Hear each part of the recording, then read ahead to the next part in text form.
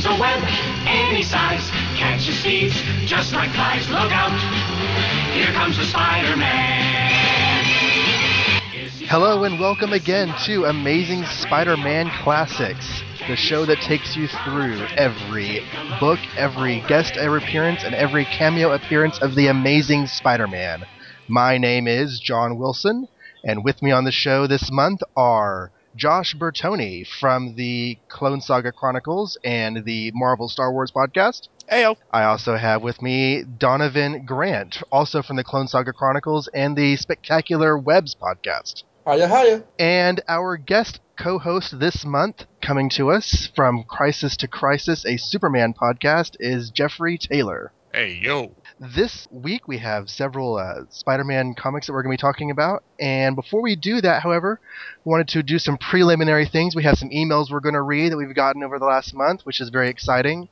I have been asked by a few people on Facebook and such how far this show plans to go. There are two answers to that. The first answer is as far as we can, because I would love to do this, as long as is feasibly possible. However, if we can make it through the Jerry Conway run, which is Amazing Spider-Man 149 is where his last issue was published, I would consider that a grand accomplishment. So that's kind of my first goal in this show, is to get through that point in the series. I'd personally love it if we could, at least get to the Marv Wolfman stuff too, which is around, it starts in the 182 and it goes to the early 200s. A lot of that stuff, like Aunt May dying, the death of Spencer Smythe, Peter going to graduate school, Betty Brant, and Peter's horizontal mambo with a married woman.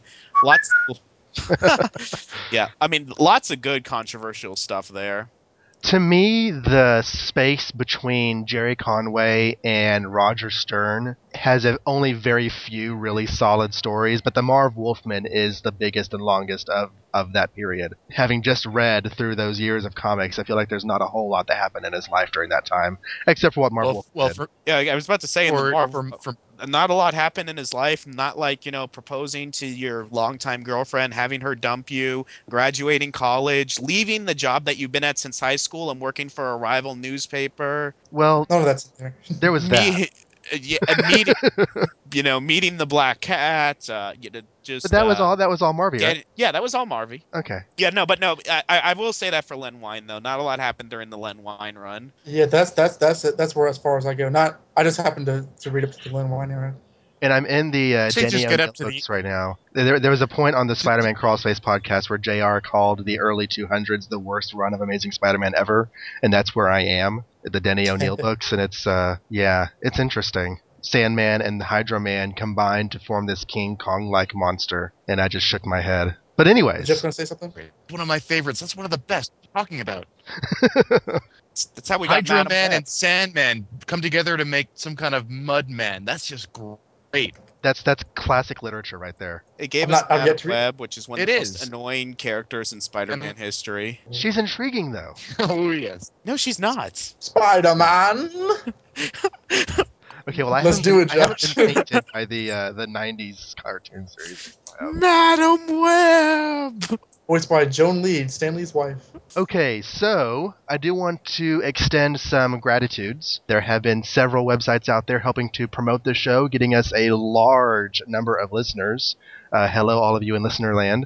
But I want to send some thanks out to Michael Bailey with Views from the Long Box. That is a podcast covering various general comic book topics. Also, Scott Gardner with his Two True Freaks family of podcasts. Those are both excellent shows to listen to, and most especially Brad Douglas allows us to post a link to the show every episode on the Spider-Man Crawlspace website. Their website is an excellent resource for all things Spider-Man, and the podcast is a lot of fun to listen to every month. You ever hear of Michael Bailey, Jeff? I've heard tell of such a person, but I hear that he's very short. That's what I hear too. Didn't you do a show with him once? Yeah, I did. Still regretting it. We only have 5 years to go, though. Why don't you tell us about the From Crisis to Crisis show? Well, From Crisis to Crisis is, it all started, Michael Bailey had the idea to do it as a podcast, and I thought it was a great idea. He invited me to be his co-host on it, and what we're doing is talking about all the Superman comics published between Man of Steel #1 in 1986, going all the way to basically around the end of Infinite Crisis in 2006, because that's kind of its own era of Superman as far as the comics are concerned.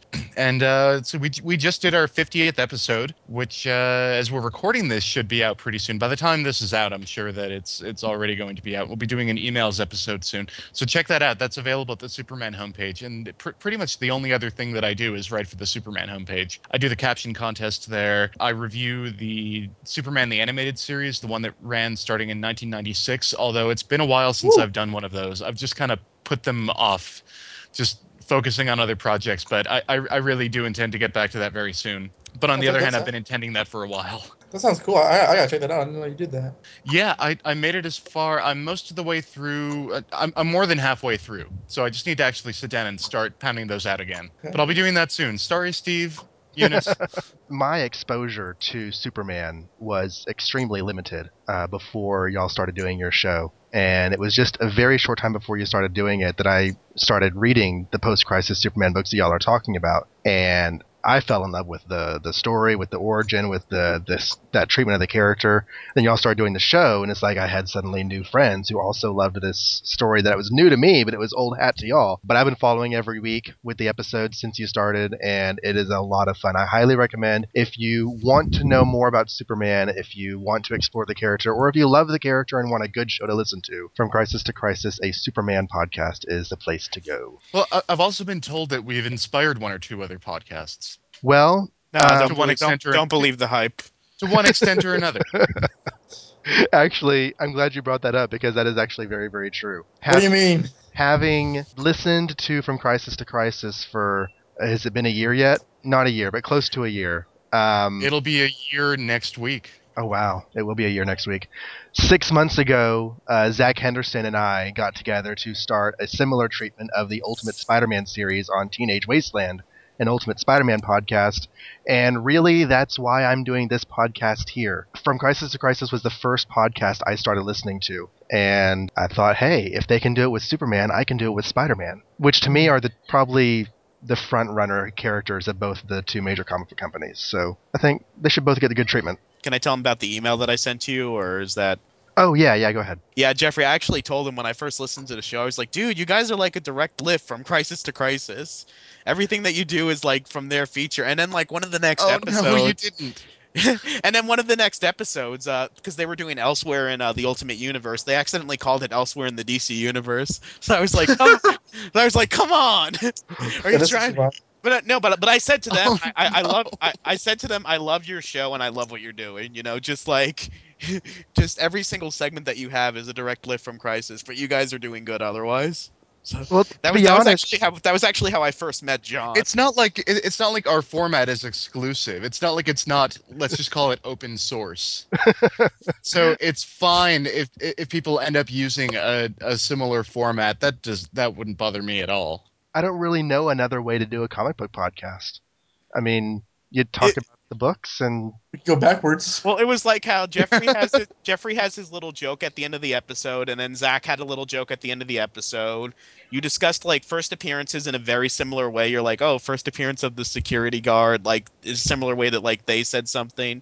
The whole Elsewhere in the DCU, Elsewhere. No, Well, but if it helps at all, I'm blushing, and I'm glad that you guys and that John, that you enjoy the show. But really, it's okay. I mean, I don't care. okay. Well, thank you. And let me just say for the record too, I like Teenage Wasteland. I mean, that was just a criticism that I have of it, but I like Teenage Wasteland. I think that they do a very, very good job. So We try. How far along are you guys on Teenage Wasteland? 46. We just recorded the Ultimate 6 story, so that's issue 46 of Ultimate Spider-Man.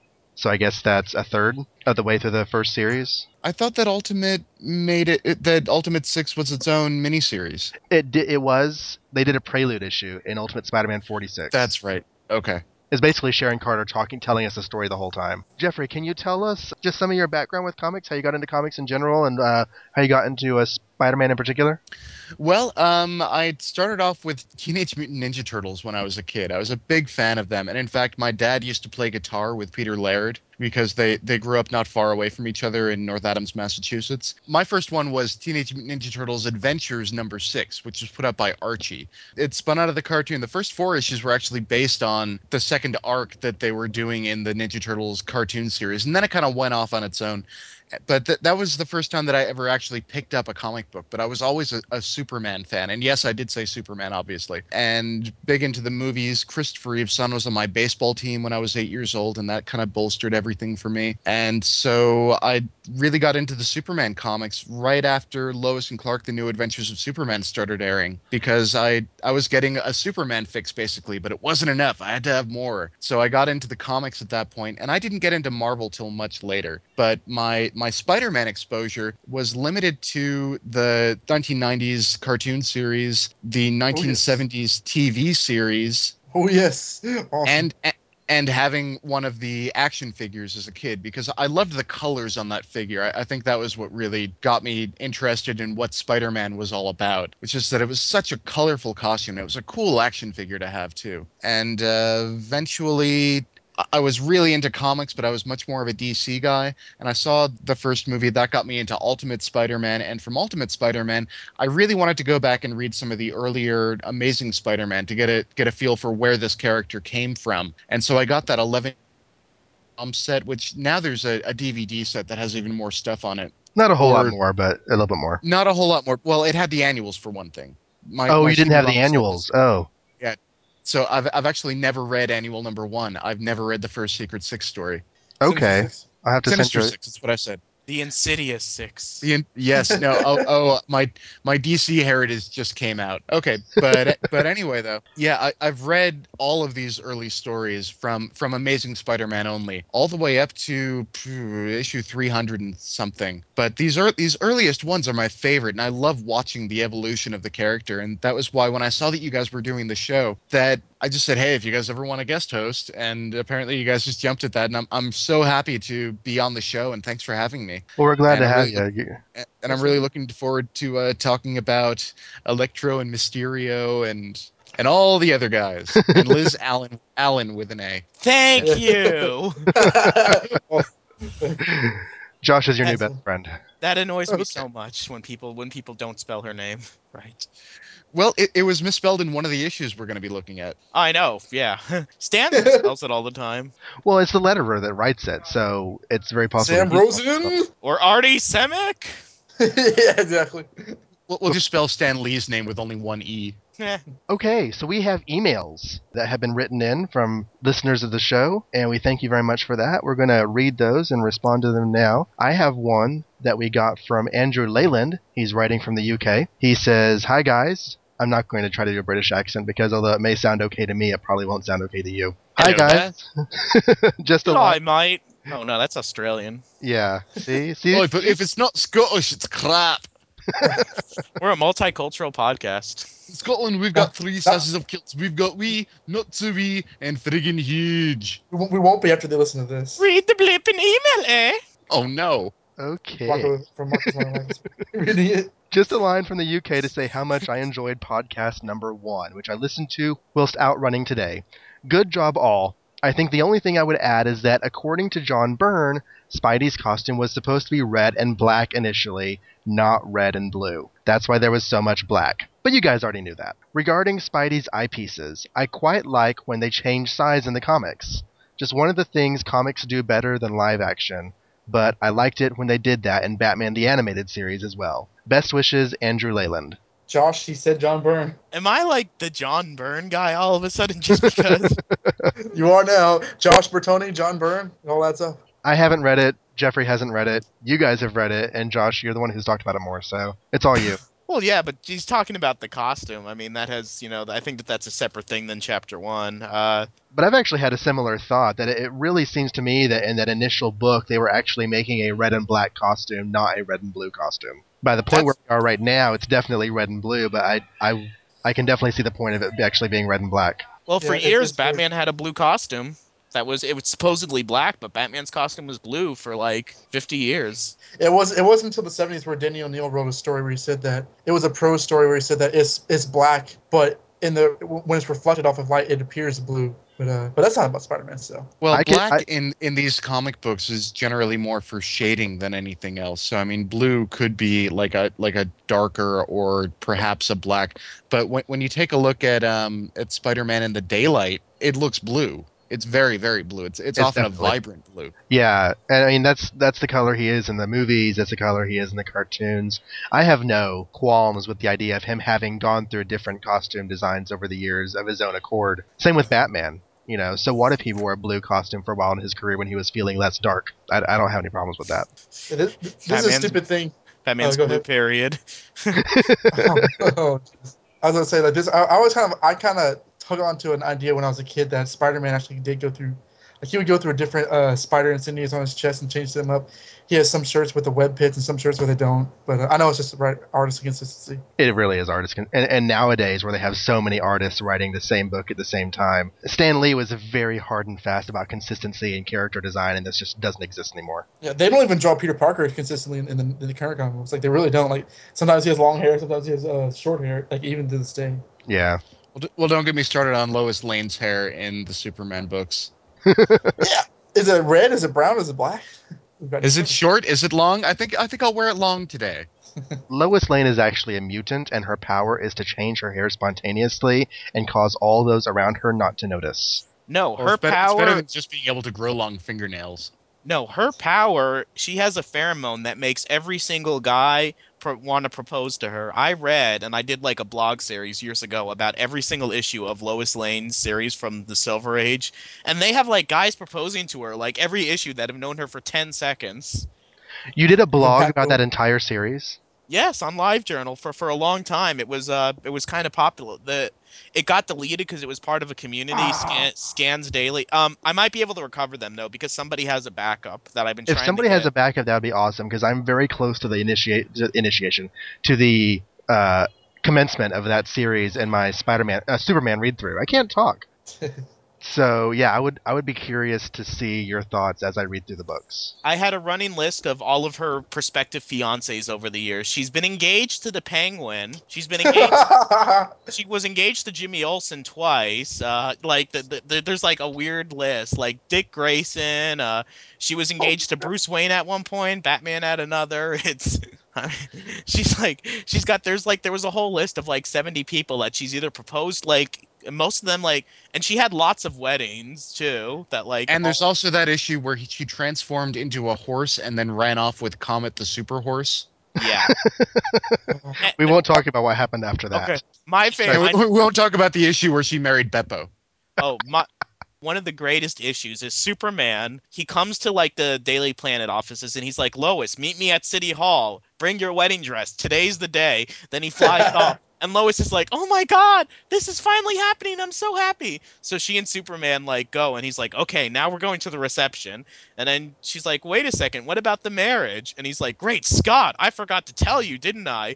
And they're dancing. He's like, you see, these crooks said that they were going to come after me on my wedding day. So I had to fake marry you. Oh, sorry, I forgot to tell you. And she's like, Silly me. and he's like, they're gonna target you. So I have these magnets in your wedding dress that will attract the bullets. So he pretends to marry her, but forgets to tell her, and she's pissed at him. And then he makes her wear a dress that magnetizes bullets. And then she gets pissed, and she like leaves the wedding reception. And he's like, "Why are you so mad at me, Lois? What did I do?" My brain Okay, is but to melting be down my fair, ears. we've all been there. Oh, come. Yeah. Story of my life, yeah. That's actually the way my first wedding went.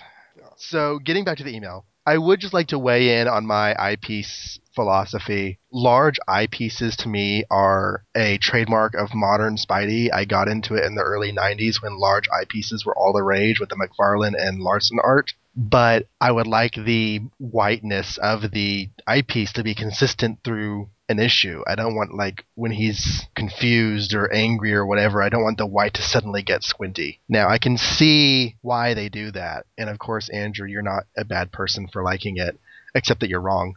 But, no, it's fine. Everybody has their own opinion. It's just my own personal preference. Do y'all have an eyepiece preference? Josh already knows, but I'm a huge Bagley fan.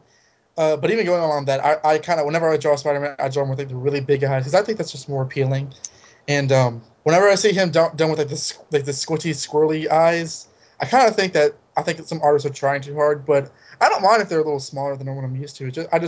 I'm with you. I kind of want more consistency. Like the Ditko eyes we're reading, the Ditko style that we're reading about today, that's perfectly fine to me too, as long as they're the same size through the issue. But whatever. As a visual medium, comic books, I'm fine with it on that level. I guess I would have a bigger problem with it if it were to happen in the movie or in something live action. Oh yeah. But just as a visual to get a point across, I'm okay with it. Especially if you can play it off as it's the way that the light is hitting his face or something like that, or his mask rather. Okay, we have another email that Don is going to read. Oh yes, it's titled Classics by Adam Spencer. Hi guys, I've listened to things a bit out of order because I've heard half the first podcast and then skipped to episode 4 about the Strange Tales annual. I don't know why you would do that, but never mind.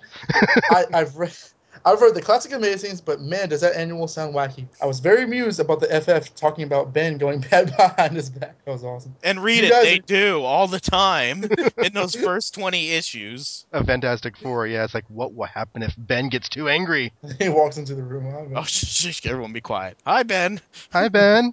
Love your hat today. Ah, I wish I could wear a hat like a normal human. It's all your fault, Reed. Ah! Anyways, You guys are doing a great job of analyzing these old stories in entertaining ways. I was happy to hear new little behind the scenes information about them. Pointing out inconsistencies and weird science stuff is funny. Props on getting a reply by Stan the man himself. I plan on listening through the rest of the podcast soon. Thanks for making a fun podcast to keep me entertained while I do a long run or drive. FSU Spider Fan, aka Adam. Thank you, Adam. thank you, Adam. One thing we forgot to mention in that annual that we just kind of breezed by, but Chris Johnson mentioned when I was Facebooking with him, was that Spider-Man whips out some web skis at one point. And that was just a bit of Oh, yeah. web wackiness that we probably should have mentioned, but we were distracted by the ice silicone crystals in the web. Thank you, Adam, for writing in. It's fun reading these old books, but yeah, Strange Tales Annual 2, after being my holy grail of Spider-Man stories for so long, was an interesting experience. Next email from Steve J. Rogers. Subject, He-Man. Hey guys, just wanted to add to the He-Man and pop culture conversation from the discussion on Amazing Spider-Man number 5. Just to clarify on that, John Wilson went on I don't want to say a tangent because me and Don are the king of tangents, but he was talking about how he was surprised that the term He-Man was around before the 80s. So anyway, the Little Rascals. Spanky had a sign in front of his clubhouse called the He-Man Woman Haters Club. At least the phrase He-Man goes back to that time period. We are He-Man woman haters. We feed girls who are haters. The clubhouse burned down mighty low, but we got a plan to make some dough. Well, just, to date that, the Little Rascals shorts were filmed in the 20s and 30s, and the 40s, I think. So that takes the He-Man usage all the way back to World War II and before. So that's interesting. That was something I didn't know. So thank you, Steve. Now you know. No one's at the back. And just, I don't know. I like history. I like random cultural knowledge. So knowing when He-Man became a usage would be interesting. To me only, I'm sure, but it would be interesting. Well, I'm fairly certain that the line was separate from the toy line. Well, yes. Yeah, because the toy line was actually a Conan toy line. But anyways, so last email is from an anonymous writer. He wished we keep his name confidential, so we're just going to call him Bernie Schwartz. Bernie says, "Hi guys, I recently saw the movie version of Kick-Ass, which rocked. That's just me, not him, and decided to review some of the early Spider-Man stuff I have in a couple anthologies. I enjoyed the film, but I was really struck by how this was an almost one-to-one retelling of early Peter Parker, plus a couple of decapitations, mutilations, some sailor talk, and a heavy dose of teen hormones. They're exactly the same. They're so much similar to each other. Yeah, except for the, blood. Exactly the same plus Nicolas Cage. Right. Doing a psycho Adam West interpretation. I'm not sure if y'all have seen it. 8-ball sign points to yes. But I was curious about your opinions and if you saw the similarities as well. Yeah, I would think that a lot of the same themes are there. I mean, the outcast nerd who, gets drawn into... Well, how he gets drawn to the world of superheroes and how he reacts to it are pretty different.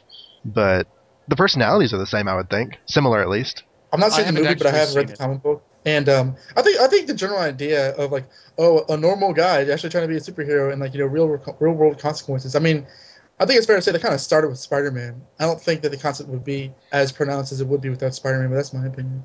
Stan Lee was doing that a little earlier than Spider-Man. Like he actually did some of that stuff with early Fantastic Four. There's an issue, I think it might be issue 8, where they go to Hollywood because they're broke and they're like, "Wow, we're worried about money. Normal superheroes from other comics aren't worried about money." Like they actually say people from comic books aren't worried about money, and they have to hitchhike at one point, and they say, "We're hitchhiking. Isn't that funny? Superheroes don't have to hitchhike usually." So, I mean, but yeah, it was more fine-tuned in Spider-Man, though. He was more of the quote-unquote everyman than the FF were. But yeah. I think it'd be fair to say that without Spider-Man, there would never have been a Kick-Ass. And I I would agree personally with feel that that particular plot in Fantastic Four was really contrived. But, you know, Oh, Namor's a big Hollywood producer. Namor is a Hollywood producer and he's going to make a movie as a plot device to capture the Fantastic Four and fight them? You're Really? serious? That's where Norman Osborn got it from. And yes, Don, he's completely serious. Oh my god. He takes them out to an island, has cameras rolling and everything, and beats them up. Or tries to, anyway. I don't know how, like, Namor keeps on thinking that, like, Sue's gonna marry him. It's like, see, I just murdered your brother. Do you love me now? Everyone that you know and cherish, I'm out to destroy. Will you please go to bed with me? That actually Do sounds it. more like a Joker story. It's so crazy, yeah. It sounds like a Joker story from the Silver Age, though. Like the It Joker does. would, like, Lord Batman, like, say, "I'm making a movie on you. I wonder what the Joker's up to, chum. Let's play his little game." But then their final battle takes place in space. Great, great Scots! That's not a dinosaur robot movie prop. That's a real dinosaur. Run, chum, run! Luckily, never- I have my anti-dinosaur rope. My guess is Millar and Romita would say it was an ironic homage parody of that early stuff. But the narrative structure and characters, to me at least, seem like they were more than just a wink to Origin Spidey. I don't see this as a bad thing, but rather as an indication that these early issues, despite some really entertaining camp, hold up remarkably well in terms of storytelling. Yeah, Jeffrey and I were talking about this a couple days ago, how really good these issues are. And actually, for those who haven't seen the movie, there's a throwaway line where she says, "You know, I read some of those early Ditko Spider-Mans you suggested, and they're really good. And yeah, these are really good books." There is occasional That's a line camp. in the movie?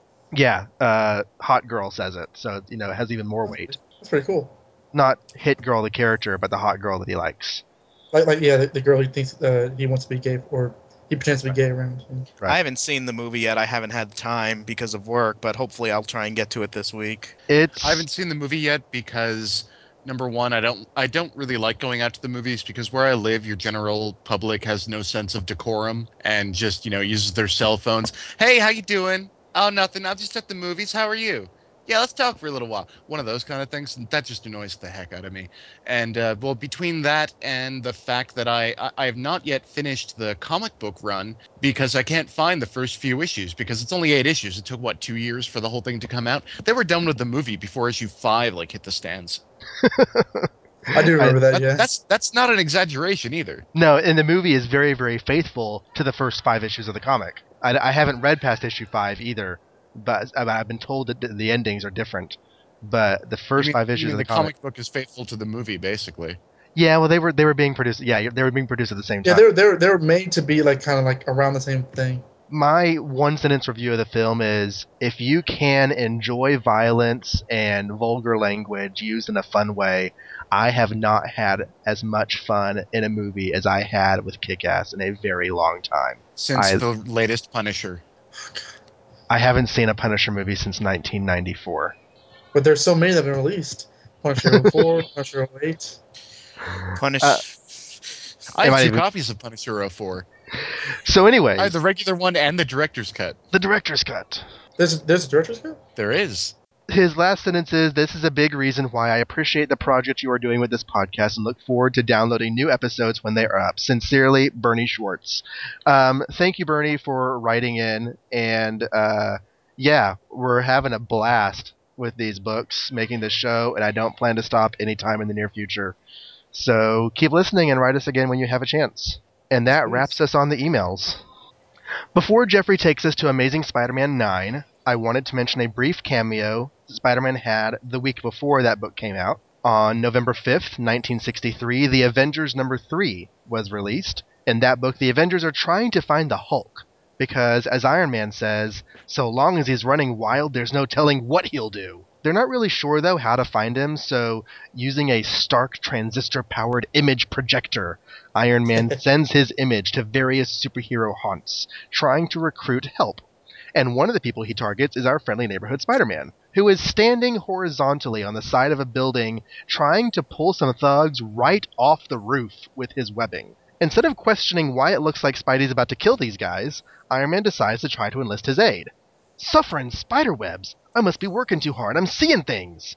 Don't be alarmed. I'm just trying to find the Hulk. Look, do I tell you my troubles? I've got my hands full right now. Why don't you try the Missing Persons Bureau? Thanks for nothing, Sonny. And as it happened, Spider-Man ended up doing some sort of convoluted web sack strung between the two roofs and bound up the bad guys in that. Seems like that's going about things the hard way, but who am I to judge? And yeah, I feel like Spider-Man's kind of reinforcing everyone's negative opinions about him here, especially in the superhero community. Did any of y'all have any thoughts on this little scene? Yeah, he was a jerk. He's antisocial. I mean, he talks about, oh, nobody understands me because I'm a science geek. But you know what? If you read some of the issues, Peter can be a jerk to some of the other students sometimes, and he can be a jerk to some of the other heroes. I We think he talked just, about that. I think he just has social problems in general. I like to think he has Asperger's. Wow, that would be an interesting take on the character. Peter It's Parker, funny. the autistic Spider-Man. Well, autism and Asperger's are two different things, but But they're Asperger's on the is same spectrum. it's on the same Yes. spectrum. But I'm very familiar with Asperger's because I've actually worked with lots of children with Asperger's over the years, and it's funny because I was when I was reading issue 12, and I'll get into it later. Like Doctor Octopus, he had like almost an Asperger's like focus with like getting the Spider-Man, but we'll get to that when we get to that. Yeah, I actually wasn't meaning to cast aspersions on Asperger's. I'm serious. He's probably got like 4 of the 5 symptoms Oh yeah, no, based on the way. Yeah, no, I just want to be clear on that. Oh yeah, there's the social issues. There's you're like really focused on something like science or whatever, obsessiveness, and it's interesting. It's interesting. You watch TV and stuff now, and like people think that Michael Scott from The Office has it. People think that Sheldon Cooper from The Big Bang Theory has it. Who, by the way, Stanley guest starred on an episode a few weeks ago. I did not see that. Was that But the I'm one behind where on he's like in a mansion? Yeah, he's in a mansion, and like they go to see him, and he basically like throws them out. I saw And that on and Fox Sheldon gets a signed copy of a restraining order. Asperger's, it varies from person to person. Like some people won't understand sarcasm at all. Some of them have an understanding of it, but you won't find two Asperger's people who are exactly the same. And it could go undiagnosed for decades. So now we get to November 12th, when Doc Brown fell off the toilet and hit his head on the bathtub. While unconscious, he had a vision of the flux capacitor, which is what makes time travel possible. But that was November 12th, 1955, and this is I was going November to say you're off by about 8 years. 1963, when Amazing Spider-Man 9 was released, and Jeffrey is going to tell us about it. Yes, and I'm happy to tell you all about it. This is the Electro story. The title is The Man Called Electro. And taking a look at the story real quick, know something, little friend? If you're just starting to read this story, we envy you because you're going to have a ball, as only Stan Lee can tell. So, as we begin, Spider-Man is taking off, apparently following some bad guys, robbers that the police are chasing. The police are very happy that Spider-Man is along to help them, but Spider-Man just swings right on by and changes his clothes back to Peter Parker so that he can go give Aunt May the medicine that he just went to pick up, which is clearly more important than stopping these bad guys. Meanwhile, across town, Electro is putting on his costume and his little chest thingy, which I don't really know how to fully explain, so that he can charge up with some electricity from some electrodes on either side of him and go and rob an armored car. And he encircles the armored car guards with electricity so that he can make his escape. Peter Parker has called a doctor the following morning to go take a look at Aunt May and says that she now needs to go to the hospital. And Peter's very upset about this, but that doesn't stop Flash Thompson and his annoying friends from trying to make fun of him as he ignores them. Later, Peter Parker finds out from the doctor that Aunt May is going to need an operation and that it's going to be very expensive. I believe it's about $1,000. But Betty Brant is also visiting Aunt May and walks Peter out. And they have a brief discussion. And Betty thinks to herself, this is a very brief discussion. Betty thinks to herself, it's as though he carries a deep secret within him, one which no one can ever share. Well, And she's a has very anyone intuitive girl. has No, anyone she's ever wondered if the Quiet Boy has a deep dark secret? But no, it turns out he's just an antisocial nerd. Well, before that, Betty says, "Wow, he seems so calm, but he's like a volcano waiting to erupt." That's a very good quality to notice in a boyfriend, Peter. That's like, Or he's like, Betty. when you think that your boyfriend's gonna erupt like a volcano any second, that's not a good sign. Yeah, you don't want to It's date very that. on the nose. So, in order to raise some money, Spider-Man, now he's Spider-Man because he's changed his costume, decides that he's going to go and take some pictures of himself to sell to J. Jonah Jameson. However, it begins to rain, pouring, pouring rain, and he has to go home and wring out his costume and let it dry so that it doesn't shrink. So he thinks, what am I going to do? Later on, the next day, as a matter of fact, J. Jonah Jameson is at the bank trying to find some information about his accounts when Electro shows up and robs the bank and zaps both of them, which is a really funny image, by the way. He opens the safe with his Electro powers and runs off, and then just as he's made his way out of the picture, Spider-Man swings by, making Jameson think, wait, maybe Electro and Spider-Man are really the same person. I'm Oh going to god. print that in the newspaper, and nobody will ever think anything wrong about it.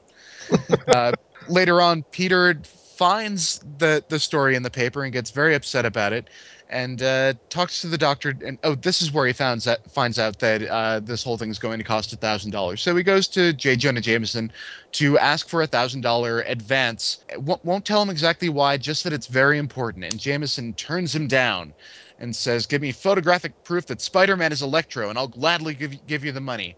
And Peter thinks, say, that gives me an idea. So off he goes again, trying to find some crime to stop, but he can't find any crime to stop at all, and continues to swing around until finally he finds Electro burglarizing a safe for Yeah. jewels, money, no matter what's in there, he wants it. So Spider-Man takes the pictures of Electro, but then Electro sees him and fires one of his electric beams at him. But Spider-Man is able to dodge the beam, do some flipping around, and tries to grab Electro, but is electrocuted in the process. And he's knocked out at that point. Electro thinks that he's dead, but doesn't take into account that Spider-Man has spider strength and is therefore able to survive the electricity. So Spider-Man takes some pictures of himself and brings them to J. Jonah Jameson, saying, "This is the proof that Electro is Spider-Man." Because Peter Parker would never fake photos. No, never. He even says that, okay, I've never cheated anyone before. It feels terrible. If it weren't such an emergency, dot, dot, dot. Yeah, didn't he do that with the Sandman issue? Oh yeah, that was even Selective worse. amnesia. Only it was almost the same thing because it really just happened, and it's What like a logic? reshoot of a movie. No, I Well, think yeah, but here he's taking the pictures and I don't think he's even superimposing them. You see that one shot of the newspaper and it's three different pictures and it's like Spider-Man, Spider-Man, Electro. Therefore, they're the same person. right. Right. So people around New York begin to consider this. Oh, Electro and Spider-Man, that's bad. And Electro thinks, oh wow, that's really cool that everybody thinks that I'm Spider-Man. Now I'll be able to get away with it. And considers the time that he got his powers. And this is the Jeff Johns secret origin here. Yes, it is. He went up to go help somebody down from a telephone pole when he got struck by lightning, but instead of dying, as people do, he gets electric powers and finds that So he can create some sort of a chest plate that he sort of wraps around his body and amplifies his powers so that he can then put on the weirdest looking mask ever and become Electro. Well, that makes sense. Yeah, I mean, that's exactly what I would do. I think It's this is a real. because the lightning struck him while he was working on power lines. If he was working on power lines, then he would have gotten electrocuted, then he would have died. Or if the lightning struck him while he wasn't working on the power lines, he would have died. But because it both happened at the same time, science! I don't say, don't you know anything about science? I think this is an example of the art of Stan Lee writing stuff that doesn't exactly jive with probably what Steve Ditko was planning when he drew it, because the verbal explanation of why Electro can conduct electricity has nothing to do with that plate on his chest. But Yeah, what Steve the heck was? Ditko I never probably understood. gave him the plate on his chest as an explanation of why he can conduct electricity. So I don't know. I thought it amplified it basically. It could amplify it. We can Or go it with helped that. him to His control them powers somewhat. fluctuate so much. Like in this issue, he's like, I gotta recharge my powers now, which that kind of got dropped after a lot. It's funny here because in this origin story, Electro's portrayed as such a jerk, but they recently did, I think, in Web of Spider-Man, this like telling from Electro's point of view, and they make him seem like some down on his luck guy, like who was working. He's like, it was while I was off the clock technically, so the company wouldn't reimburse me, and I lost this and that, and they wouldn't pay the You're medical right. bills. And then you read this, and it's like, I'll go up there and save this guy who's about to die, only if you pay me. Yeah, I'm I've pretty always sure you thought would of get Electro as fired like if the you tried that. darkest villain. I've always thought of him as like one of like the more contemptible people, especially after reading the Marvel Knights issues where he just like up and takes it to Spider-Man. I never thought he was a good guy. Okay. Well, he's definitely not a smart guy. I mean, he thinks that mask looks good. Oh, don't even get me started. Oh, we'll get to that later. Okay, fair enough. And actually, my one of my first times meeting Electro was in the Ultimate Spider-Man video game. I'd read Ultimate Spider-Man by that point, and in fact, I'd even read this at that point. But I really felt like I got to know the character of Electro when I had to fight him in the Ultimate Spider-Man game, and man, that was annoying. I think you had to fight him as Venom. And Really? You had Venom, to chase him down as Venom, and then I think you had to fight him as Spider-Man. I think. Yeah, you had to chase him, but you couldn't like that's get what it close to was. him or he'd like throw you away. Well, so like you couldn't be too close to him, but you couldn't be too far away from him. Then you had to like hit him with a car and then he'd be naked and then you could beat him up while he's all naked, but then he Yeah, gets yeah, you're like right. Yeah. and he like sucks the power out of like a billboard and stuff. Yeah, that was annoying. So he had to go and break all the billboards so that he couldn't recharge himself. You like your life bar was down and his life bar was up because you once when you kill him the first time he recharges. We need Once to you eat people learn in. how to do it, it's easy to do. But anyway, that's going off on its own tangent. Meanwhile, on page 13 out of 22. Dun dun dun. Page Dun, dun, 13. dun. Page 13. Electro is breaking bad guys out of prison, telling them that they should all follow him. And Peter Parker hears this on a police radio as he's passing by, but he really has to go and check on Aunt May first. And he finds that Aunt May, that they're ready to operate, and he's going to have to wait around for that. But he runs into Betty Brant, who says, "Wait, I know it's difficult to be alone at a time like this," and she wants to spend the time with him. Meanwhile, JJJ has shown up at the prison where Electro is letting loose all these prisoners, but none of the prisoners will actually listen to him, and they all just run. So the police are pretty much able to stop them and round them up, except for a few who do stick around. A little bit later on, back at the hospital, Peter hears from a doctor that Aunt May has survived her operation from whatever it is that was wrong with her, which is a diagnosis, by the way. Thanks Betty for being there for him, and tells her that the operation was successful. But now he's got to go off so that he can take pictures of this riot that's breaking out. And she says, "Oh, you just enjoy danger, the excitement, just like someone else I once knew." Yeah, but she still knows him. But anyway, Exactly. And there's really, the way she's saying that, it does not sound like a brother. Oh, actually, she's not no, talking. She's not talking about her brother though. That was later retcon. She's talking about Gordon, her ex-boyfriend, who comes back. I Who assume. no, Really? it's Busiek. No, and he comes back in Untold Tales of Spider-Man. Like he was her All right. boyfriend, and like he's actually the person. I'm getting a little ahead of ourselves with the Betty stuff that we're gonna reveal the next few issues. But he's the one who got her brother involved with Blackie Gaxton and the gambling and all that stuff. At least it's related to that plot because this comment here is what begins the whole Betty's secret thing for the next 4 issues. The Betty saga. Yeah, the Betty Brant. Brant saga.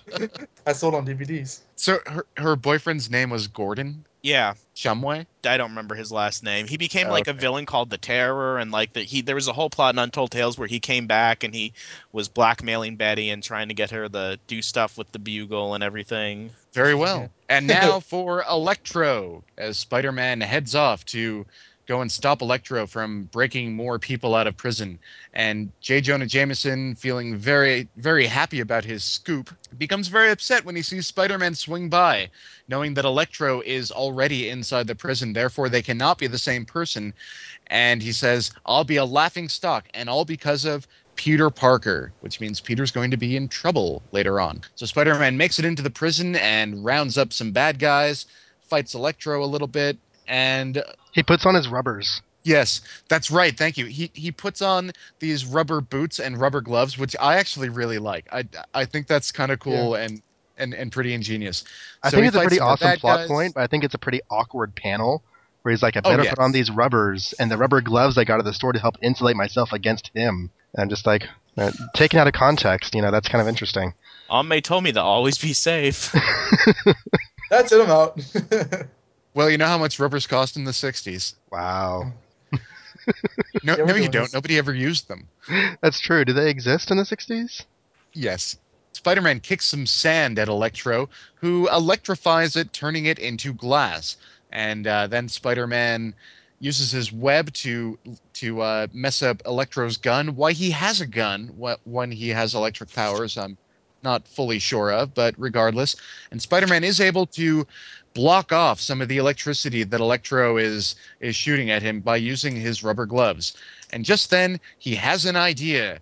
Goes over to the wall and takes a fire hose, an emergency fire hose, and stops Electro, a la Wicked Witch of the West theory. I'm melting.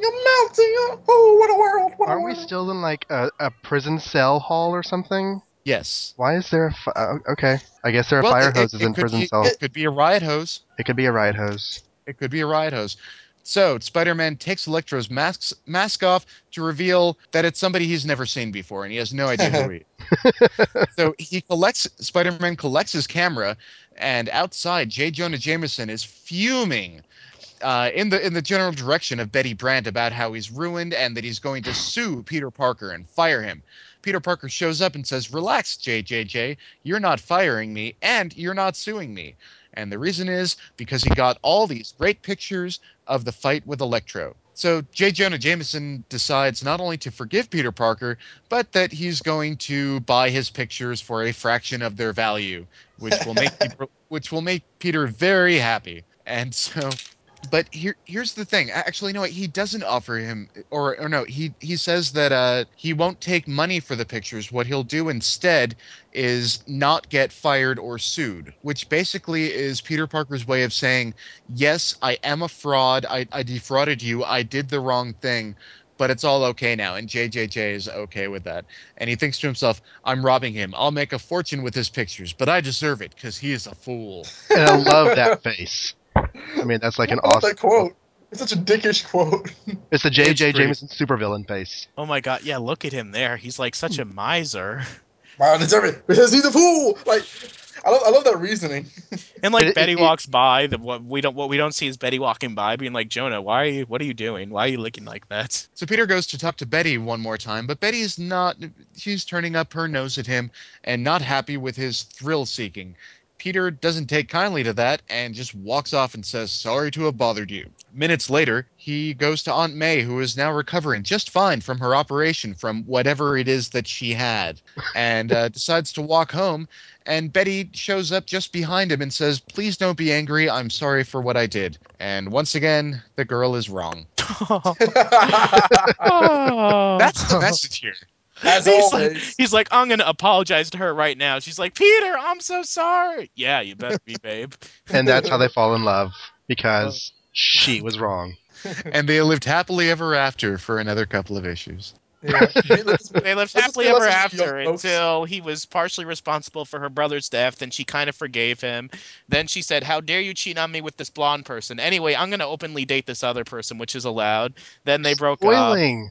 Then she got married. Then she left her husband and they slept together. Then the husband punched him in the face. And then they separated again. And then her husband died and she had a nervous breakdown and joined a cult. Are we done? Thank you for listening to Amazing Spider-Man That's like the Classics. whole. That's like the next 20 years of Betty Brant right there. Oh, I didn't even get to like when she became like a Rambo clone in the 90s. Or I know that'd be Oh, 30. man. Man. Oh, thank you for that. remember that cover where like she's holding the gun and then like the caption says, "That's Betty Brant?"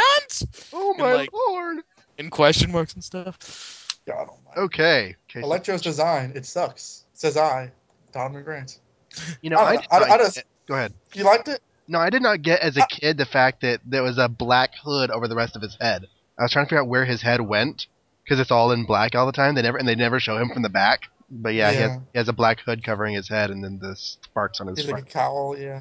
I don't know. I mean, I said it before on the Spec Webs podcast, but to me, like this costume, kind of like is what people point at when they make fun of comic books. Right. And I'm not knocking Ditko because I think Ditko's a really good artist, but I just thought this is one of like the weakest designs. Like a starfish head, really? It's What do you guys definitely a think kind about of design that could never make it into a live action interpretation. it? Hell no.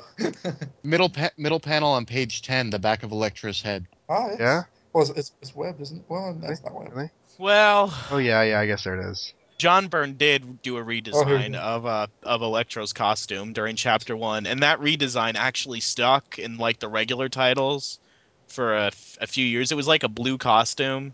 Oh, I remember seeing that on Yeah. Yeah, covers and too. stuff. Okay, yeah. Really cool splash page with Peter Yeah, I love it. cast of characters on one side and Spider-Man's cast of characters on the other. And bipolar Betty, who like she's like, "Oh, Peter, I'm so happy and smiling." Then the next one, she's like turning her head away. Yeah. Betty's weird because everyone else on that side is reacting to Spider-Man, but Betty has no reaction to Spider-Man in this story. She has a happy and a sad reaction to Peter, but oh well. Well, you know, she's going women can through a only be rough sad. time. Yeah.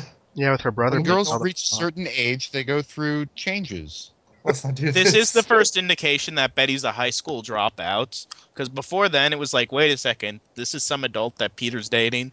And Stanley will later say in the letters pages that Betty is actually a year younger than Peter, just to kind of like put the final nail in the coffin of Peter dating a married woman. Yeah, we have that in a couple issues we're going to cover that it's going to end up being on next week's show. Is that letter page?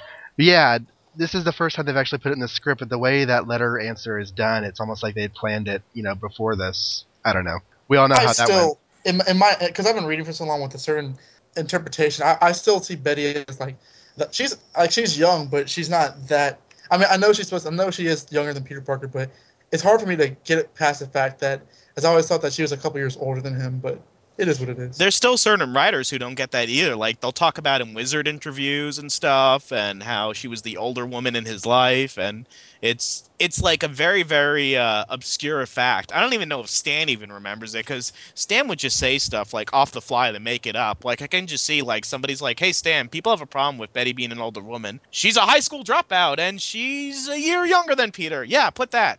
It's canon. One of my problems with Aunt May later on in Ditko's run is whenever in Untold Tales and in these amazing issues, Aunt May was in the hospital, Betty would always be there. And she'd always visit Aunt May and she'd always, like, be sending flowers and I know where this stuff. is And going. she'd always, yeah. And then Aunt May, how does she respond to, like, this nice girl who's befriending her and dating her nephew? Whenever Betty's not around, it's Peter. You need to dump that girl and date this neighbor. Right, right. Well, the thing is that she just gets younger and younger. So I think this whole operation that she's having is really just Botox. Yeah. They never say what it is. And it's like, But whatever it is, I think this is actually what makes Aunt May sick for the rest of the whole, I saga mean, of Aunt May's health. this is the first time that Aunt May's gotten sick, and it won't be the last. her And they first botched the hospital operation so that she never recovers. Okay, and Jonah's an idiot because when he sees Electro and Electro says, "You're J. Jonah Jameson," Jameson's thinking, "Electro, he knows who I am. He must be I someone know, who I sir. know. You are J. Jonah Jameson. Aren't you like the biggest media figure in the city? Aren't you always on TV? And you're surprised that Electro knows who you are? He must be someone that you know." Yeah, that narrows it down to like, 80% of New York City, I'm sure. It just doesn't make any sense. Going back to the Aunt May thing, just because I had another half of a note on that. Regardless of what else you might say about the stories in Spider-Man since One More Day, one thing they haven't done, as far as I know, is put Aunt May back in the hospital. Oh, give it time. Credit So for that because they actually had a rule: no girls falling off of bridges and no lifting large objects. and no sick ants. I don't think he said anything about no sick ants, but I mean, I will give them credit for that. Well, So she was in a bed. It just wasn't a hospital bed. By the time that this episode is released, like there'll be an issue of Aunt May in the hospital. Like it'll be out the week that this podcast is edited in there. It'll be like this issue where like at the beginning a girl falls off a bridge, in the middle Aunt May's in the hospital, and Spider-Man has to lift himself from a large piece of wreckage to save her. I love that these stories really focus on the problems with the dual identity, and it gets even more intricate once J. Jonah Jameson realizes that Parker's photos are fake. It's covered a little too easily at the end, I think, but it was really interesting up until that point. right, I always thought that Jonah was way too forgiving of Peter, truth be told. I can see where you're saying that, but this is the same guy who says, "How do you do it, Parker? How do you get this picture of Spider-Man? You know our arrangement. No secrets. Okay, I don't care. Just give me the picture." So I can kind of see him just bending over backwards for these pictures for no reason. But I do understand what you guys are saying.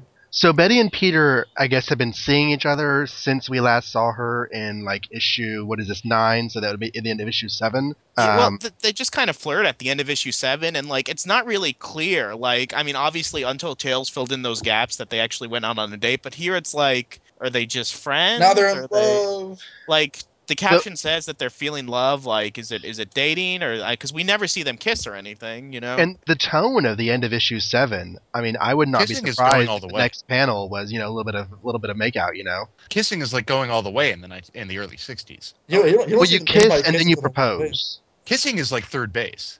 Right. instead of Sometimes, third base. sometimes you get married before you get there.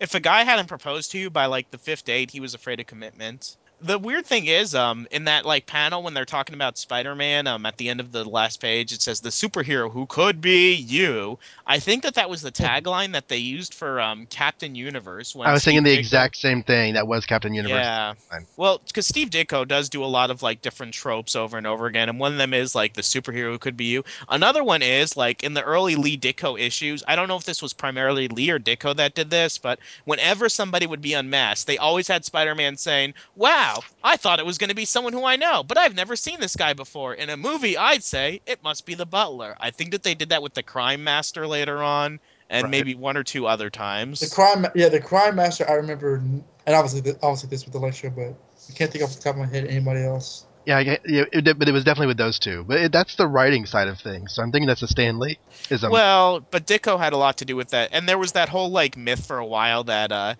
Ditko wanted the Goblin to be somebody who like we had never seen before, which would have been hilarious because that would have been like because it was supposedly to prove a point that it's not always the guy that you knew, but they had proven that point 5 times beforehand. But Ditko has since come out.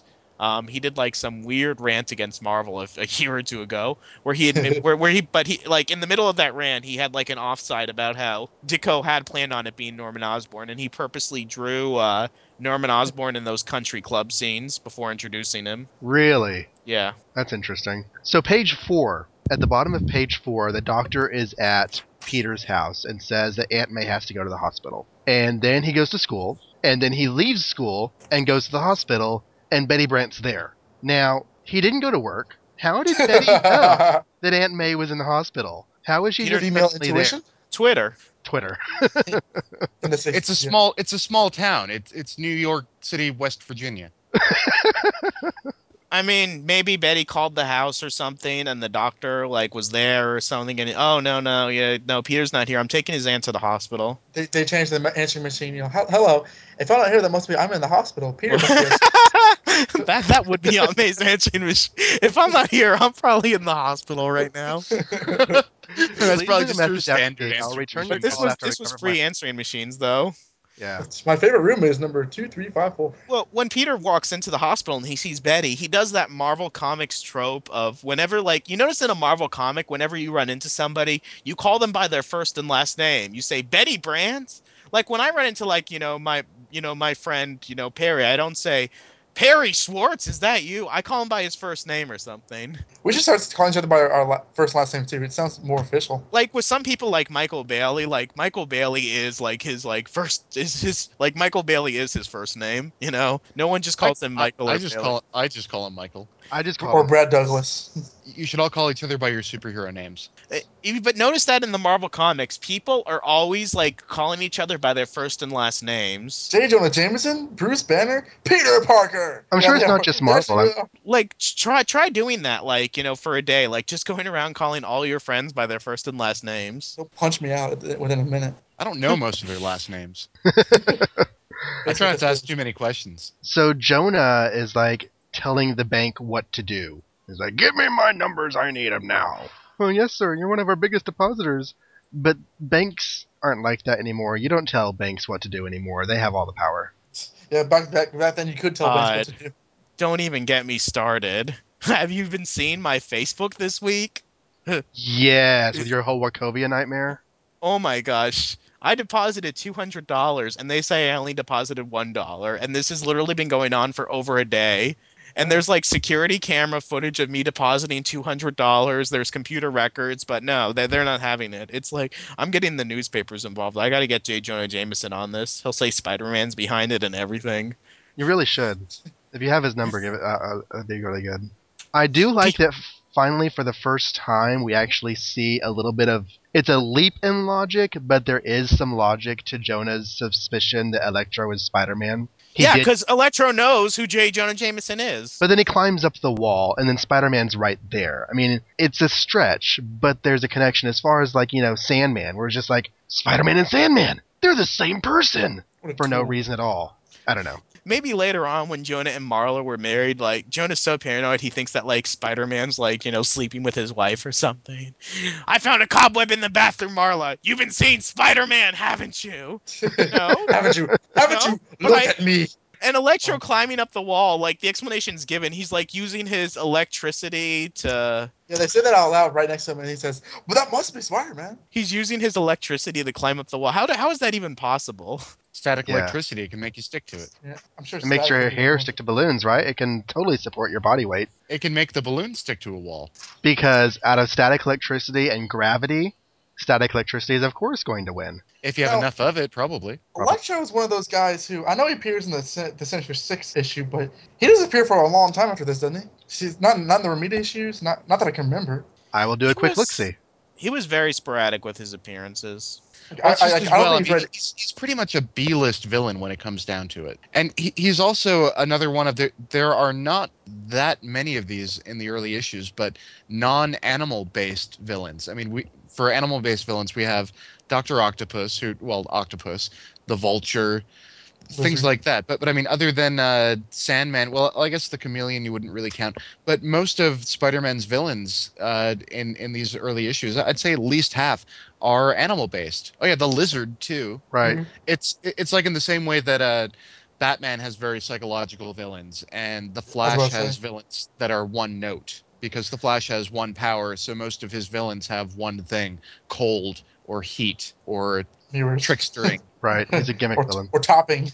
Just for the record, Spider-Man appearances of Electro are number 9, Annual 1, number 82, and number 187. He was Oh appearing. right, I do remember that. He Yeah. was appearing in Daredevil, to be fair. There were Yes, some a couple appearances of times. Daredevil And and Fantastic Four. Daredevil Defenders, issue 2, Marvel I actually team did up. that. But yeah, he was very sporadic. Well, people that probably didn't Did they respond stop well him to with his a bucket of water in those too? Now, that's something that There- was carried over to the Ultimate, which I think is kind of ingenious because it's a classic way to think of stopping an electricity thing. It's a short amount with water. I always But thought that Electro and Shocker were like a little too similar. I mean, Well, yeah, Electro controls all definitely see electricity. Shocker just shocks you from his hands. I mean, yeah, but isn't Shocker vibration based? Yeah. it doesn't matter. The way that the writers write him, he's supposed to be vibration based, but they use it like he's shooting electricity half the time. Okay. Well, Shocker's powers are more like think of like a little hand buzzer. It's a lot more like that. You're not getting shocked. You're getting like buzzed like really badly. That's why I took it anyway. My first time meeting the Shocker was in the Spider-Man movie video game. Oh, yeah? That was fun. I like fighting him in that game. I first met the Shocker with the Deadly Foes of Spider-Man miniseries. Shocker! You can't Can't escape escape me. me. I'll chase you to the Yeah, ends of the earth. The checks in the mail, baby. What Awesome. the hell was that? Oh, Wolverine shirt. Watch that. Spider-Man: The Alien Costume Part 2 from the 90s series. Okay. I just reviewed that. It was the most entertaining 20 minutes of my life. They did a musical episode. They might as well have since he was like raising his voice so high, and then Shocker's like, so very painful or sort of painful. That's up to you. It's up to You, I'm gonna save you for dessert. And you're the main course. As he tilts his head like a psycho. If you Okay. ever bored, watch the Alien Costume 3-parter, particularly part 2. It's fun. It's awesome. What are you doing? I told you I give up. That's funny. I give up too. Being a friendly neighborhood Spider-Man. And then he eats Don't him. even think about it. Who needs to think? Is this from the 90s animated series? Yes, Hell the yeah. most Okay. melodramatic thing in the world. I watched all of those about 2 years ago, I think. I watched them all through from the beginning to the end. I love those I haven't ones. seen it since it was on the air.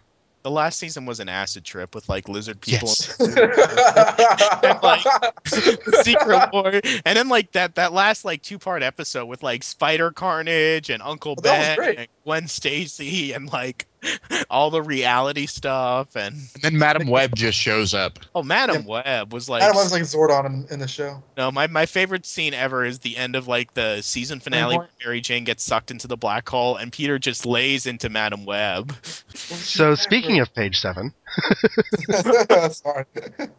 Go what? at the bottom of page 7, you have the most useless eyewitness ever. He was average height, very confident, and never seemed to doubt his power. And the police is like, what else can you tell us, sir? Oh, that was He funny. never seemed to doubt his power. Oh, really? Put the head out. APB. Yeah.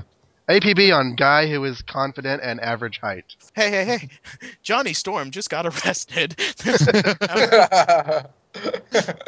Awesome. Is this issue the first time that Spider-Man took his camera, set it on automatic on a web, and just took photos that way? He I did don't it with think 4 so. for the Sandman reshoot. Okay.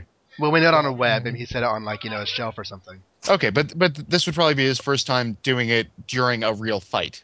There's instances where like he's holding his camera in the early issues, like he's taking a picture of the vulture like 2 feet away from the vulture's face while they're fighting, and it's like, okay, he's gonna see the picture in the paper and no, idiot. But I think Jeffrey's right. I think as far as planning it, I'm going into a fight. I'm going to set my camera down here, turn it on automatic, and get the pictures. I think this is the first time he's done it. This is the first time also that where he like doesn't go out crime fighting because it's raining. I thought that was kind of cool. Well, no, not because it's raining, because he can't take pictures in the rain. Right. It's like, well, screw the people that are getting held at gunpoint or whatever. If I can't make any money, I'm not doing this. Which is funny Just like because that's Electro. exactly what, yeah, like Electro. And this was also the first of many times that Aunt May's health has gotten in the way of the greater good.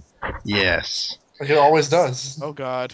Speaking of that again, this they tell him before they do the operation it's going to cost $1,000.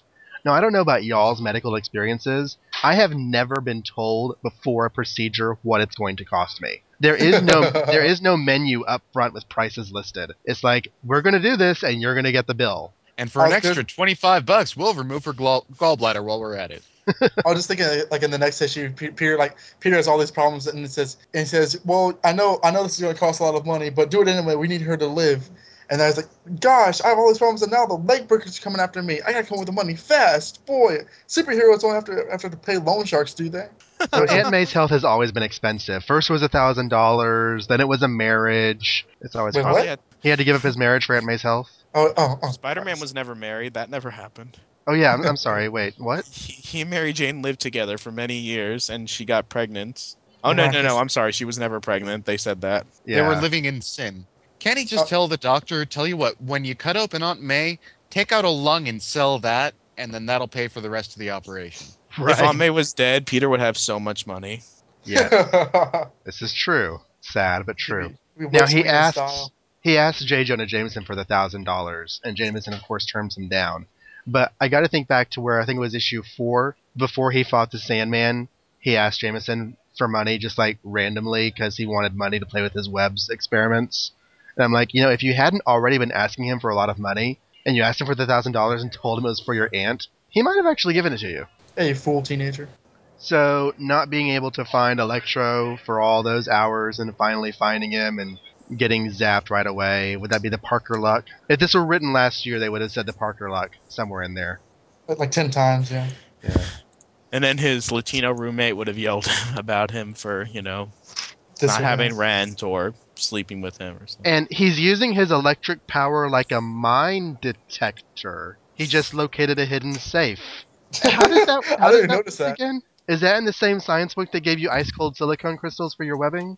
I don't know. Electro's power. It's electricity. You could be very, very It's electric. vague with. I've always thought about that. Every single electric issue, I just imagine it's electro, boogie woogie woogie, and I just hear that in my head anytime there's an electro issue. No matter what the context or the decade. No.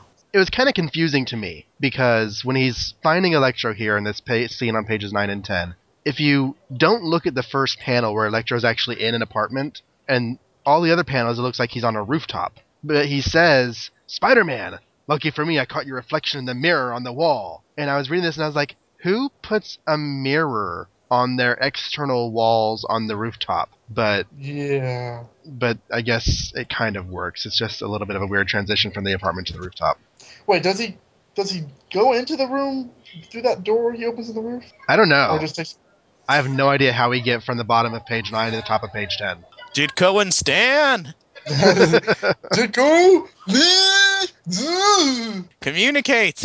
So All one right. thing I like about the Electro origin, this is the It makes no first sense. bad guy origin that feels like, and don't laugh, but feels like it could actually happen. Like it's not. No, absolutely No, not. no, no, no, no. It never has. It's not an atomic explosion. There's no random genetic therapy going on. This is just a guy working on a power line that gets zapped. I mean, it's a realistic set of circumstances that can happen to anyone. And realistically, that guy would like be on life support. Well, yes, he would not. He wouldn't get powers, but everything up to the powers part could happen. I'll tell I you just right now, thought that- every time that I get bitten by a spider, I get really, really mad that not only does it hurt, but that I don't turn into Spider-Man. Yes, I don't often get bitten by spiders, but I live in California. There's a lot of spiders. There's probably 20 on my back porch just waiting for me right now. It's like if somebody was drinking a bottle of water and then They can't Hydro Man. and then they got hit by a car at the same time. Stanley would say the force of the car hitting the person as the water was entering his body fused his blood cells with the water. And now, like, That's happened to me. I've always thought that this was the most insulting origin because you can't seriously believe that this could work. oh, we're gonna Like, get by a mysterious freak of fate. Like, no, you're dead. You are dead. You're a dead man. And then he makes the stupid ass looking costume I've ever seen as a result of it. I was like, come on now. it affected his fashion sense. Yeah, clearly. He's got a star.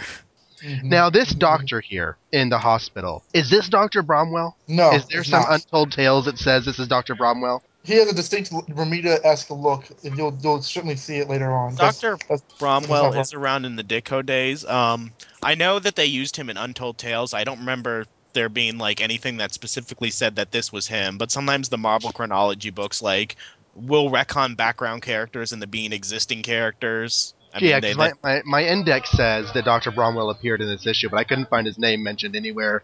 And none of the doctors look like Dr. Bromwell. well, he's probably her home doctor because that's who Dr. Bromwell was, her home physician. And if is this an official Marvel index that you're reading, or is this a Yeah, the website? official index that came out last year. Okay, well, if then it's Dr. Bromwell because that's Marvel retcon. It's saying okay, it's Bromwell. I don't even believe him. I'm looking for the scene where we actually see her home doctor. Okay, yeah, that looks nothing like Dr. Bromwell. He's on page 4, and he's Well, short and fat he and has white used the hair. $1,000 that he ripped off from the Parkers. Because no, you don't get the bill before the surgery. He took the money, and then they got billed after the surgery by the hospital. Son of a bitch! Dr. Bromwell took the money and got plastic surgery and went to Bermuda. Now has a tan. He looks completely different. I did find the name of Betty's old boyfriend. It is Gordon Savinsky, who became Terror, that she is supposedly worried about at the bottom of page 14. It's not Bennett. I was reading the Bennett issue. I kind of thought that if you took the dialogue out, Bennett kind of seems like her boyfriend. Which Oh, if you I take probably out the mention that it's a brother and just read everything else, yeah. Actually, that's not even this issue, but yeah, we should talk about the. Yeah, except for the fact that she has whatever she has going on with Peter. But then it takes her blaming Spider-Man for the death a whole new meaning. Like Spider-Man knocked off Bennett so he could have a clear chance at Betty. Then he finds out, oh, that was her brother. Sure. I do have to say, Wow. Betty, you are going to laugh when I tell you what I thought. and by laugh, I mean be really pissed off. Okay, Betty. It's as though he carries a deep secret within him, one which no one can ever share. Oh, by the way, Hypno Coin.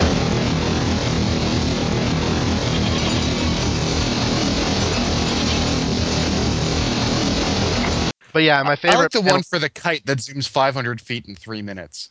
What's that? There's so many Oh, yeah. schemes in these kids sell grit. Sell grits? What? Yes. Grit. It's like all the pyramid schemes and all the scams that are online now. Like if this was being published today, but there was no internet, you'd have congratulations, you just won a free iPod Nano. Mm-hmm. Yeah, only here it's a wrist radio for $4.95. Guaranteed to break within 30 seconds. Exactly. And I'm pretty sure the Hypno Coin was just a little piece of cardboard with a sticker on one side. The kind of things you get in nickel bins today at the dollar store. Page 17. I get the biggest kick out. Wait, hold on. Hand grenades, 75 cents. Shut up. That's hilarious. Shut up. It's on the ad right after page 11. God. In the lower right-hand side, hand grenades, 75 cents. Exactly. That's It's where right all of above Marvel's readers went. yeah, it's right above the bank vault with alarm for $1.49. Wow. These are terrible. It's coins and free grenades, basically. See behind glass. I don't. Something I don't. behind. I don't. Okay. A bike speedometer And to the make bike sure you're not windshield. breaking the law on your bike. Page 17. They're fighting, and Spider-Man throws some ball bearings on the floor. He says, "Hey, Sparky, kick these around for a while." And in his mind, he's thinking, these steel bearings, they'll do the trick. But what does Electro say? It's those blasted bearings again! I know. What was up with that? When was the first time? Did you have problems with bearings in childhood or something? I don't know. I look back. I'm like, this issue makes less and less sense as we talk about it. What does Byrne have to say about that one? Yeah. It's been a while. It's been a while since I read chapter 1. Some of the stuff that I did in the early episodes was stuff that I remembered more clearly and vividly. I might reread chapter 1 for fun. Page 19 up at the top. Oh, look, it's the Sandman. Oh yeah. He's still unconscious and knocked into the from the. Yeah, balcony. we're gonna film this one too. Sandman fights Spider-Man fights Electro. Daily Bugle. I'll make millions. Sandman becomes Glassman. That Yeah, has to have happened whoops. at some point over the continuity, They right? called me Mr. Glass. It happened in Spider-Man 3. Like Harry uses glider to burn his arm into glass. Yeah, there Okay. is that. But yeah, that's happened the same in the comics before. Spider-Man's turned into glass a few times. I was gonna say that's such an obvious plot twist that someone's had to have done it at least once. I think the Human Torch may have even done it at one point because, like, he has fire. And like half of Spider-Man's rogues fight either the Human Torch or Daredevil, if not all of them. Well, looking at the last page with Peter and Betty, and she's like, someone I once knew who reminded me of you. I'm kind of glad that they retconned that as an ex-boyfriend because whoever she's reminded of, she is not talking about him like a brother. She's reminding me of you, the boy I'm currently falling in love with. That's your brother? That's Hey, kind of weird. it's And I Star don't Wars want Day. to quote again. I Yeah, know. it's I Star just said that Wars reminds me Day. of your little picture you put on Facebook, John. Did y'all see that It's picture? yeah. For Yeah. those who don't know, we're recording this on May 4th, which is Star Wars Day. May the So 4th be with you. yeah, Whatever. I actually did one of those Jib Jab Empire Strikes Back videos too earlier today. Someone sent that to me, and I took the time out of taking my notes to like do that video for 20 minutes. But yeah, I mean, if Star Wars has taught us anything, it's that hey, love knows no familial bonds.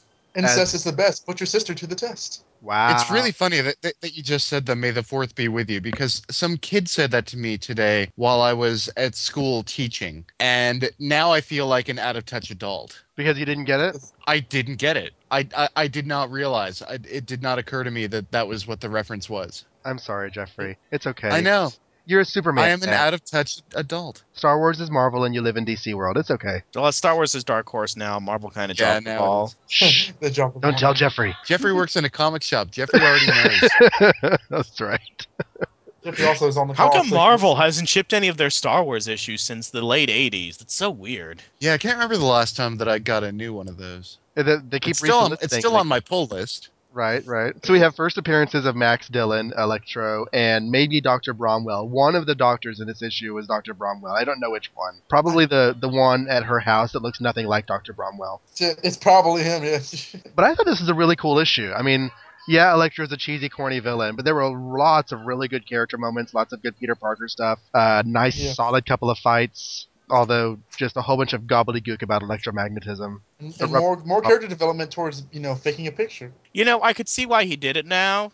Like rereading the issue, it's like, yeah, his Aunt May could have possibly died, although we don't know how life-threatening this thing was. Like, could have been like like a vanity surgery or something. I mean, under the circumstance, I mean, this isn't like what recently happened in the books where he faked the picture because, he felt sorry for Jonah and he wanted to end the investigation quicker. He was worried about the death and life of his aunt. So, Right. Yes, but he does admit basically to having faked the photos to J. Jonah Jameson, who immediately forgives him because of the photos that he now has. He does take moral responsibility in its inner dialogue, unlike 624 or whatever. and Betty is not like, oh It's my still God. fraud. It's still like the reason that Eddie Brock lost his job. Oh, yeah. Exactly. Yeah. And Betty should be seeing this thinking, "Oh my God, it's just like Gordon, my ex, who was doing this stuff, and my brother Bennett, lying, cheating, stealing. Now Peter's doing it. No, her reaction is, "You went to the prison riot, not you faked a photo for $1,000."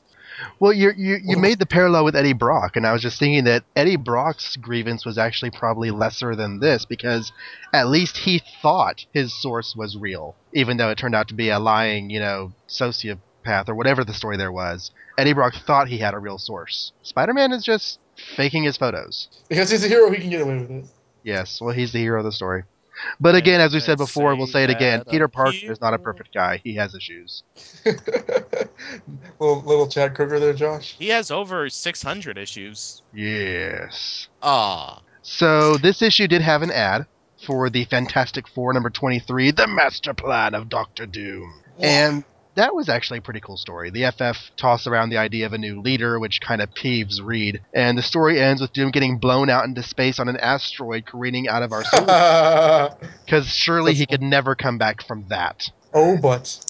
The letters page goes up through Amazing Spider-Man number 5 and the Strange Tales Annual. The couple of things I saw that were of note: David Buset, or Busset, B-U-S-E-T, asks for Spidey to tangle with the Hulk, which we will actually see in one of our June episodes. We learn in a response to Gordon Flagg Jr. that the letterers end every sentence with an exclamation point because supposedly they're easier to see than periods. And this is actually a thing that gets brought up a lot in letters columns over the years, and whenever they actually decide to bring periods back into their copy, they sort of make a big announcement about it. It's kind of silly. But But Michael... not so big that they would use an exclamation point for it. Exactly. Bringing in periods! Followed by a period. Michael Fallis, a very unfortunate last name, suggests tossing Iceman into the next Spider-Man Torch team-up. And I wonder if he ever went on to write for Spider-Man and His Amazing Friends. I'm sure he didn't. Probably not. But, Stan was still waiting on a response to his query about nixing the letters page for the sake of 2 more pages of story. And he mentions that here, how he's waiting for the response, he'll announce it next issue, but he doesn't announce it next issue. He just keeps on doing letters pages and lets that be the announcement. So that's disappointing, after building up so much hope. Later, in November of 1963, 2 very important events happened. Of course, everyone knows that President John Kennedy was assassinated in my home city of Dallas, Texas. On my birthday. On your birthday, November 22nd? Second. Yep. And that's not actually my home city. I grew up in a I wasn't born at the time, but it's on my birth date. Yes. Kind of reminds me of Butter's birthday from South Park. What was And- Butter's birthday? I don't remember. I'm gonna guess September 9/11. Okay, yeah. The very next day, the BBC premiered their new children's drama, Doctor Who, starring William Hartnell, Woo! William Russell, Then- Jacqueline Hill, Carol Ann Ford. And Never seen a full episode ever. It is awesome. Yeah. I would have to pick and choose which one of the old series I would recommend watching because there's a lot of garbage. I But hear it's really good. Like, new- there's lots of. the new series is almost all good. There are very few clunkers. There definitely are clunkers, but there aren't that many of them. I like generally all of it. Um, In fact, I just watched the latest episode earlier today. I It have- sounds like one of those shows where it's like really hard to get like into because it's like really heavy and stuff, and it's been going on for years. If you get into like the modern series, you can kind of follow it because they give you what you need to know, and it's not all that complicated. The old series actually avoided continuity pretty heavily. Even when they brought back villains, they didn't really talk about a whole lot as far as their past encounters or anything. The new series is very accessible to new viewers, but it is more continuity heavy because you have the ongoing relationships and emotional dramas and everything. So, within itself, though, Right. not with the old series. Due to all the news coverage with the Kennedy shooting, they were actually allowed to retransmit the episode the following week, immediately preceding the second one, and so we have a very rare early example of a television rerun. And that's my current events of the world, which I don't really do very much, but I thought I'd do it for Doctor Who because I love my Doctor Who. And with Doctor Who, we are going to wrap up the episode for this week, folks. Jeffrey Taylor will be joining us next week for coverage of Amazing Spider-Man numbers 10 and 11. Be sure to check out his podcast, From Crisis to Crisis, a Superman podcast, available from iTunes or supermanhomepage.com or fortressofbaileytude.com, where where you can get a month in the life of Superman every week. Should you wish to write into the show and have your emails read on the air, you may write us at AmazingSpidermanClassics@gmail.com. You can also find show notes and information about the episode or leave comments at AmazingSpiderman.libsyn.com. And I try to keep the group updated on Facebook. Just search Amazing Spider-Man Classics and join the group on Facebook. This has been another episode of Amazing Spider-Man Classics. Thank you for listening. Good night.